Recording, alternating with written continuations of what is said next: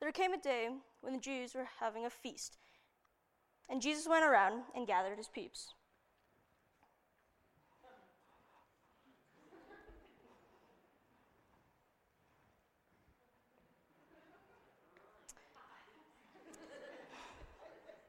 They went to Jerusalem, a pretty rad town, and there were sheep roaming and making a sound. Now the Jews were standing beside the pool. They thought they were really cool. This pool was called Bethesda, as many people knew, and had properties that could make you new. There lay the lame and blind, with nothing good in mind. Alongside them were the sick and weary, causing the mood to be very dreary. The water was a soothing, and the people were a grooving, and the angels stirred the water, and it got them all moving. Excuse the interruption. Now here's the case. It was a very big race. All the people wanted to get first place. Why do they want to get first place, you ask? The angel gave the water a healing that would last.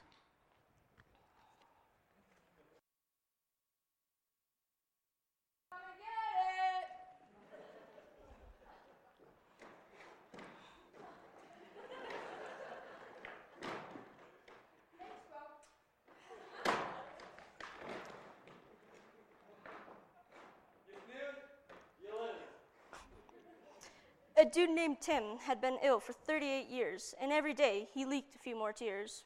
Woe is me. He was sad, you see, sad and depressed. Because he could not get into the pool, he was in distress.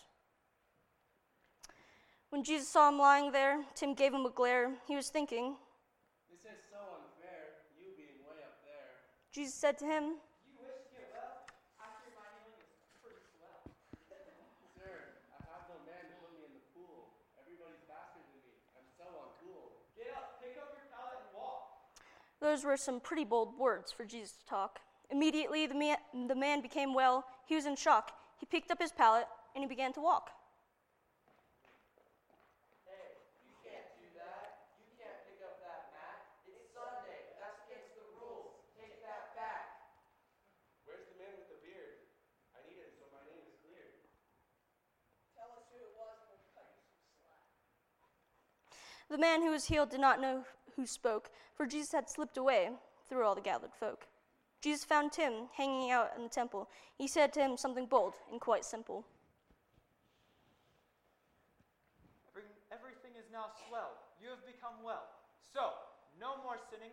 I'm in the business of forgiving. Do this, stay true, and nothing worse will happen to you. Tim went on his way, happy as could be. He could walk, he could skip, he could climb every tree. He found those Jews that had questioned him, and he marched right up and said to them, Jesus was the name of the man who healed me the way that no one else can. Jesus healing on the Sabbath? That makes that man a fraud. We must kill this man who says he's the Son of God. Our story ends here, but we're not done. Jamie's going to teach you some words. This should be fun.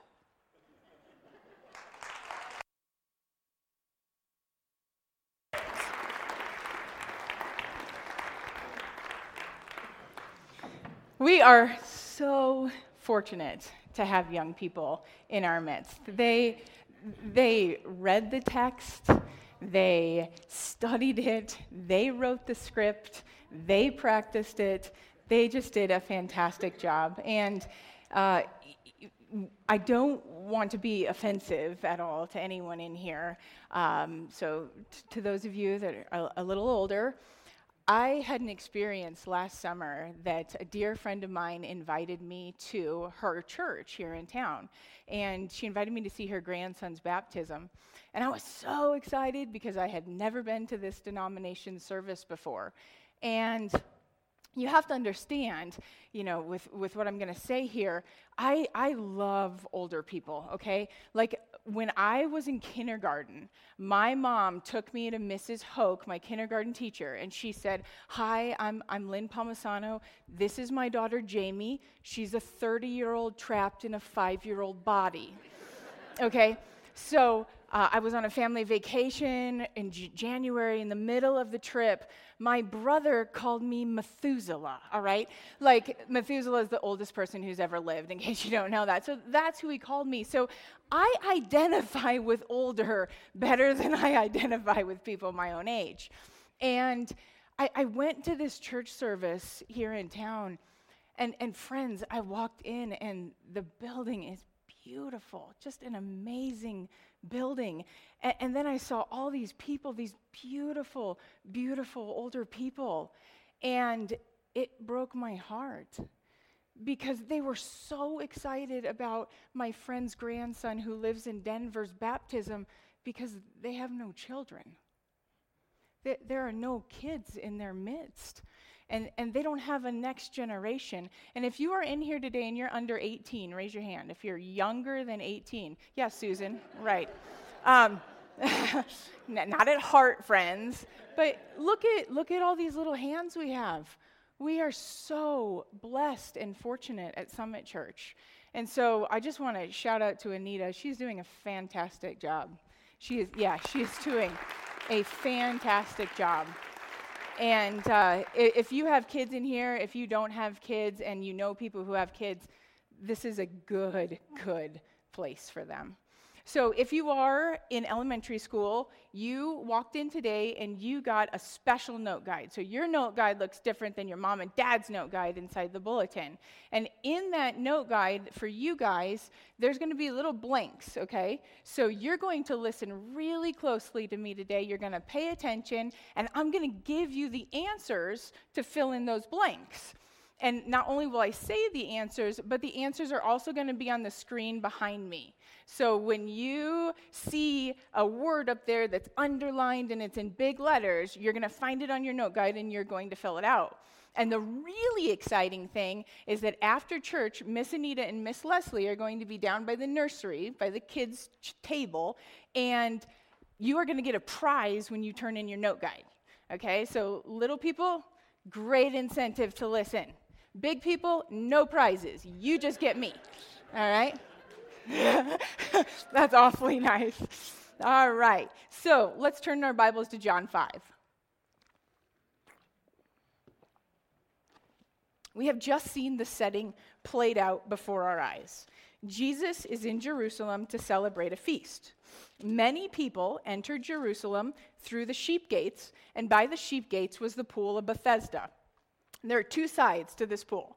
One side is where the sheep would enter the city and be ceremonially washed before coming into the city, and then the other side is where all the people would be assembled. And around this pool, there were 5 porches or porticos, and a multitude of people that were sick, just like we saw in the drama. People would gather with the hopes that today, just maybe, the waters would be stirred by the angel and one person would get healed. The meaning, the actual literal meaning of the word Bethesda is house of mercy. So inherent to this very place, all the people of the area knew that mercy was accessible here.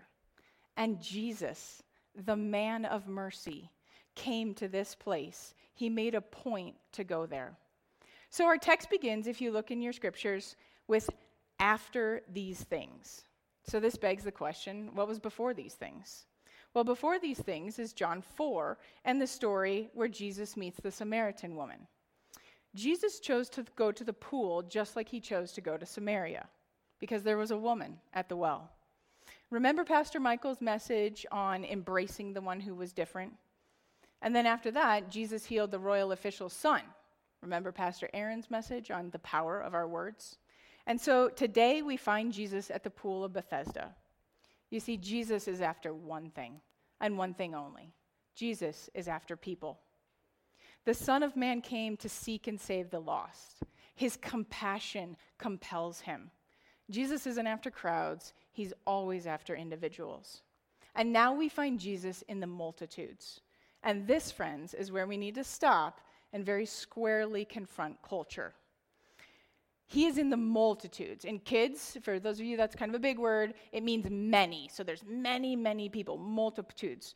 Jesus is in the multitudes, And all these people are grouped together according to their sickness.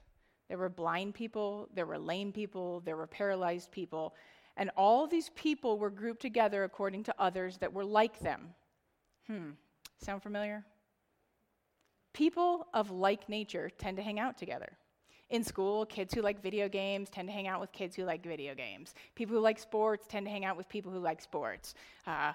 Foodies tend to hang out with foodies when you get bigger. Wine connoisseurs with wine connoisseurs. Coffee lovers with coffee lovers. Those who tend to lean left hang out with people who are lefties. Those who tend to hang out on the right tend to hang out with righties. All these people tend to hang around with people that are like them and people that agree with them. Everyone seems to find these groups. So people with the same issues love to find each other and lie by the pool. And this creates a culture. We even saw that kind of culture. And oftentimes, the culture becomes more dangerous than the disease itself.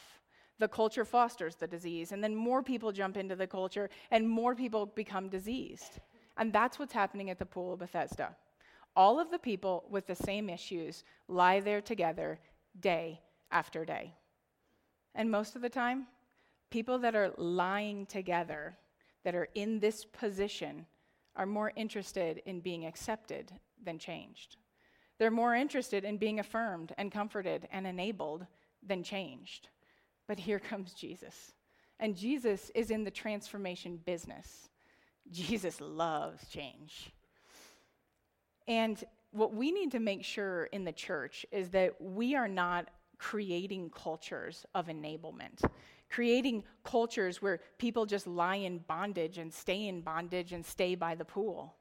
And the really, really dangerous part about all of this is that eventually these issues become people's identities. And it can get to the point where you don't even really know someone's name, you just know their identity. You just know their issue because it's become their identity. The Bible is full of examples like this. So, for example, in Luke 8, there's the woman with the issue of blood. We don't know her name, but we know her issue. In John 4, there's the Samaritan woman. We don't know her name, but we know her issue. In John 8, we also find the woman caught in adultery.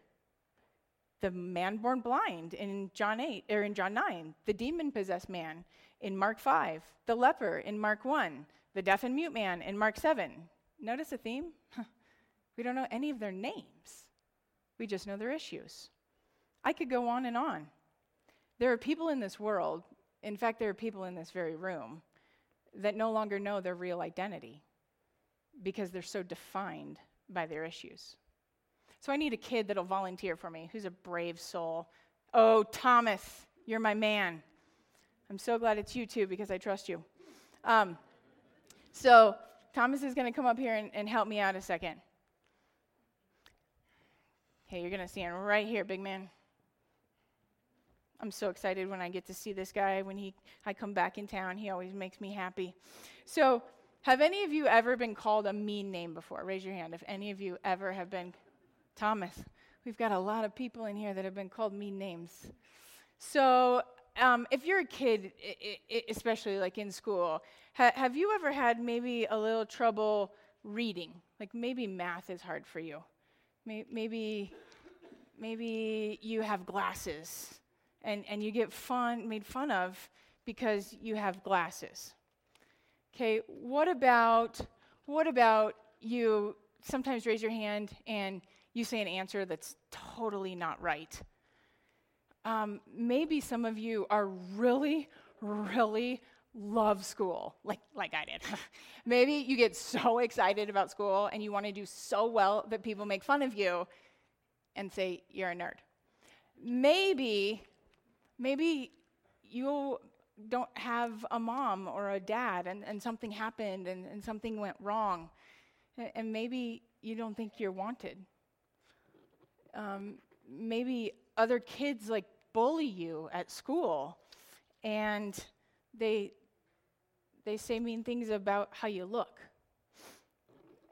You know, have any of these things ever happened? And you see what happens is that we essentially are given name tags. We're given identities. We're told that this is who we are. We're given labels. But you see, there's something amazing.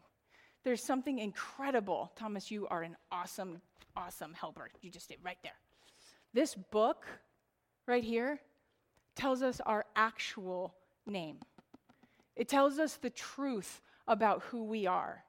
Every single one of these labels, according to this book, according to the God who made us, says that these are all lies. See, what God says is more important than what any other kid in school says, and even what's more important than what some adults say. Because sometimes even adults' kids will say things like this, and they'll put wrong labels on you, and they'll say things that aren't true according to God's word. So this is the awesome thing. God's word says, you're not dumb. You are perfect, just the way I made you. You're special. God's word says you're not stupid. You're not ugly.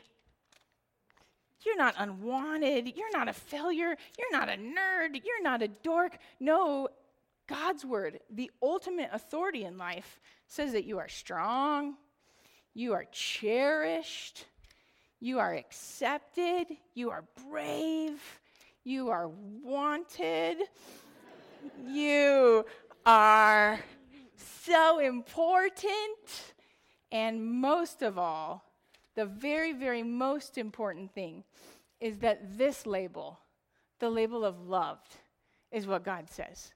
So, my dear friend, I need you to keep these on all service and after service so that everyone can remember what God says about them. Can you do that for me? Sure. You the man. Okay.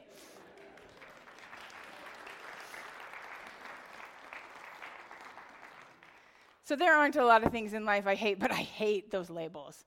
Like, I hate labeling people with disabilities and diseases and issues. You are not your disability or your disease or your current condition. You may have weaknesses. We all have weaknesses. We all have areas where we struggle in life, but we are not defined by those things. Divorced, learning disabilities, financial challenges, cancer, adultery, lust, alcoholism, depression, eating disorders, diseases, discrimination, racial discrimination, sexual issues, scars from the past. I don't care what it is, friends. None of those things define us. None of them define you. We walk around and we slap labels on people, essentially telling them that you have this issue, therefore you need to stay by the pool for the rest of your life. And if you don't have an issue, well, we need to find you an issue so that we can all be the same.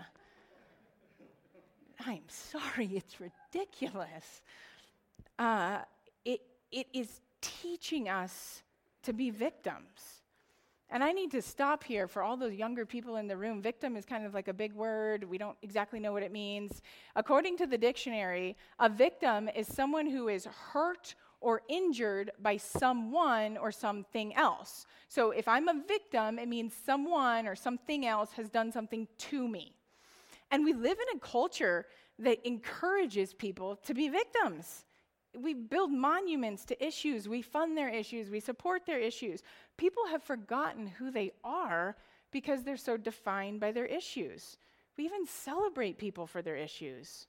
We live in a world where people are truly having the life and the hope sucked out of them because they no longer know their God-given purpose. They don't know their identity. They only know their issue. And this is where we find Jesus appearing. Jesus is in the multitudes, but he finds the one. He finds the man who has been lying by the pool as long as I have been alive. He has been lying there for 38 years. Jesus finds the man and he asks him a crazy question. It's almost rude, honestly. In verse 6, which I think is the most important scripture in this passage, Jesus says to the man, "Do you want to be made whole? Do you want to be made well? Do you want to get healed?" And honestly, I think a lot of people believe that Jesus is just going to lie on the mat by the pool with them for the rest of their lives, and that's salvation. In fact, let's bring more people to our place of brokenness and all just lie here talking about our sad condition and what has been done to us. But no, not Jesus. The Jesus we're reading about says, do you want to get well? It kind of sounds mean. Not terribly compassionate, not very tolerant, not sympathetic. And why does it sound mean to us? It's pretty simple. It's because it's about a choice. It's about personal responsibility. Do you want the responsibility that comes with healing? Are you willing to lose the label of a victim? Are you willing to give up the way of life you may have always known? Are you willing to move from a people group that you're familiar with, a culture that you know, to something that you're not? Do you want to be healed? Because with healing always comes responsibility. And I hate to say it, but it's easier to be a victim. It is. It's easier. But friends, we were not born to be victims. We were not brought into this world to be victims. Jesus asked this bold question, and of course, we think that the man is going to answer with a resounding yes. I've been in this horrible condition for 38 years. Of course I want to be healed. He may have even reached up to Jesus and, in the words of Marty McFly from Back to the Future, said, hello, McFly, anybody home? Think, McFly, think. Duh, Jesus, of course I want to be healed. But no. The sick man does not say yes. Look at what he says. Sir, I have no one to put me in the pool when the water is stirred, but while I am coming, another steps down. In other words, it's not my fault. He's saying, I am in this condition because someone hasn't or won't do something for me. He's blaming everybody else. It's excuses. He's the victim. And it's no different for us. We need to stop complaining about our situations and stop waiting for others or the government or our spouse or whatever else and take responsibility for ourselves. This may sound super harsh, but some of you have been in the church for 38 years with the same old issue. You can spend your entire life saved and lying by the pool. Some of you have lived with this issue your whole life, and honestly, you blame everybody else and everything else out there. And we just lie by the pool, and we say, it's not my fault. You don't understand. You don't know what it's like. You don't know what I've been through. I was born this way. I never get picked. I can't catch a break. Bad things always happen to me. And honestly, it is hard not to give up. It's hard to push back those voices of defeat. It's hard to keep hoping that maybe today the waters will be stirred and it'll be your turn. And it is super hard to believe for transformation and life change when your circumstances don't change. And what's happening today is that we are almost glorifying victimhood.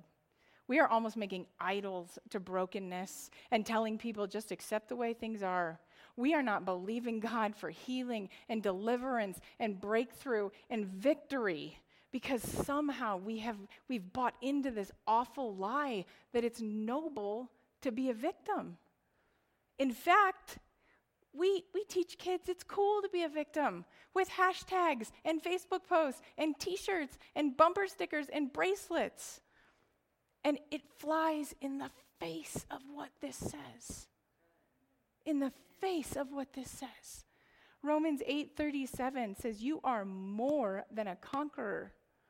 We are all born sinful. We're born broken, and that's why Jesus came. Jesus came to make us whole. Jesus came to heal us and make us well. In the words of Christine Kane, we need to stop talking about what people have done to us and start talking about what Jesus has done for us. Okay, that's tweetable. That is like Facebook worthy if you're on Facebook. Give her credit. I didn't come up with it.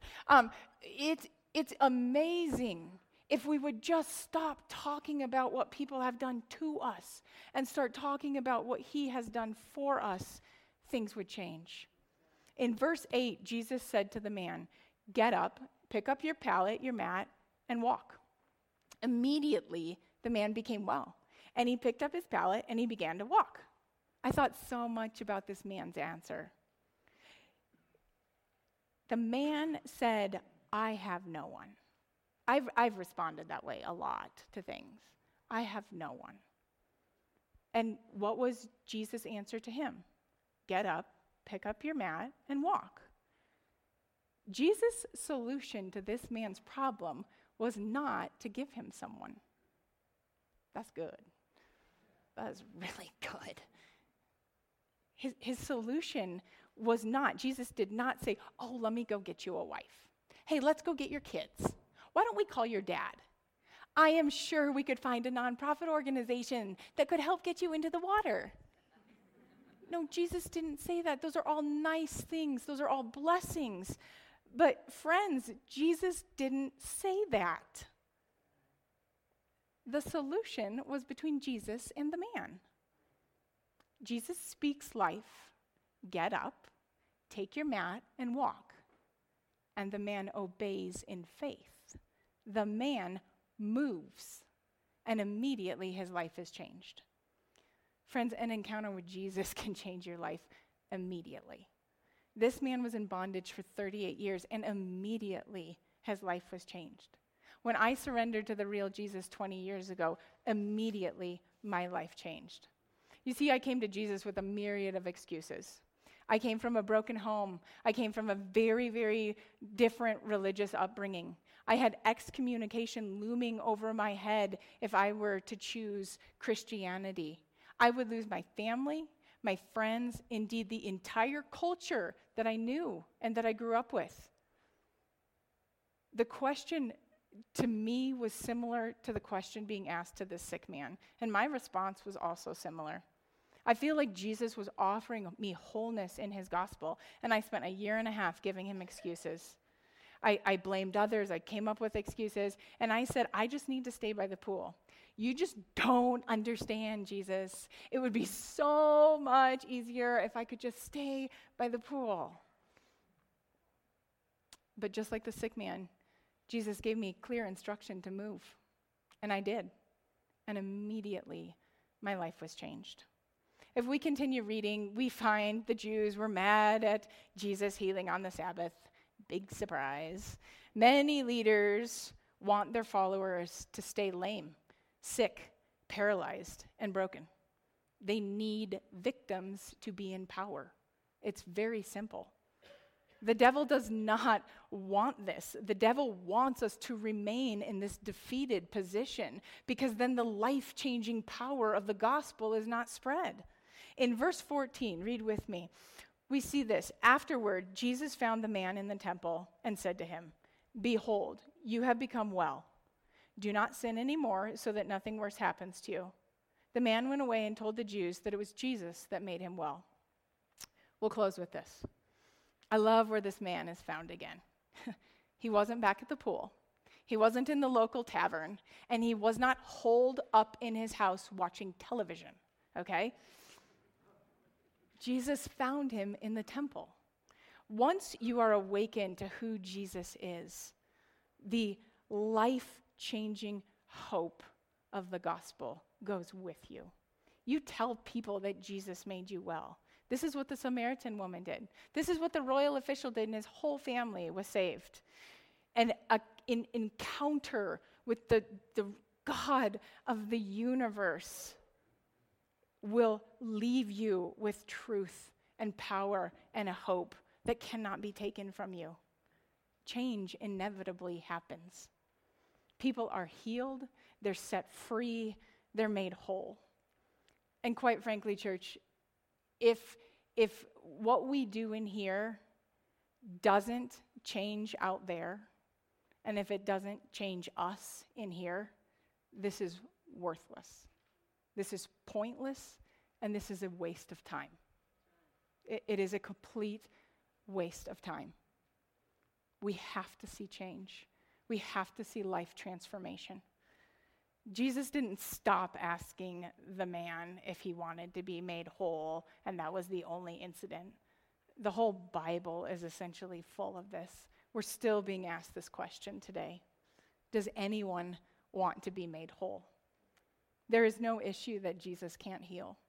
Relational, spiritual, sexual, emotional, physical, financial, social, with school, with your family, with your kids, inside yourself. There is no thing that Jesus can't make whole.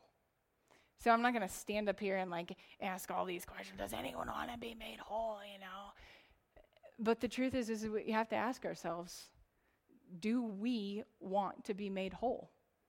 If there's anyone in here today that has never accepted Jesus as their personal Lord and Savior, here is your opportunity to be made whole.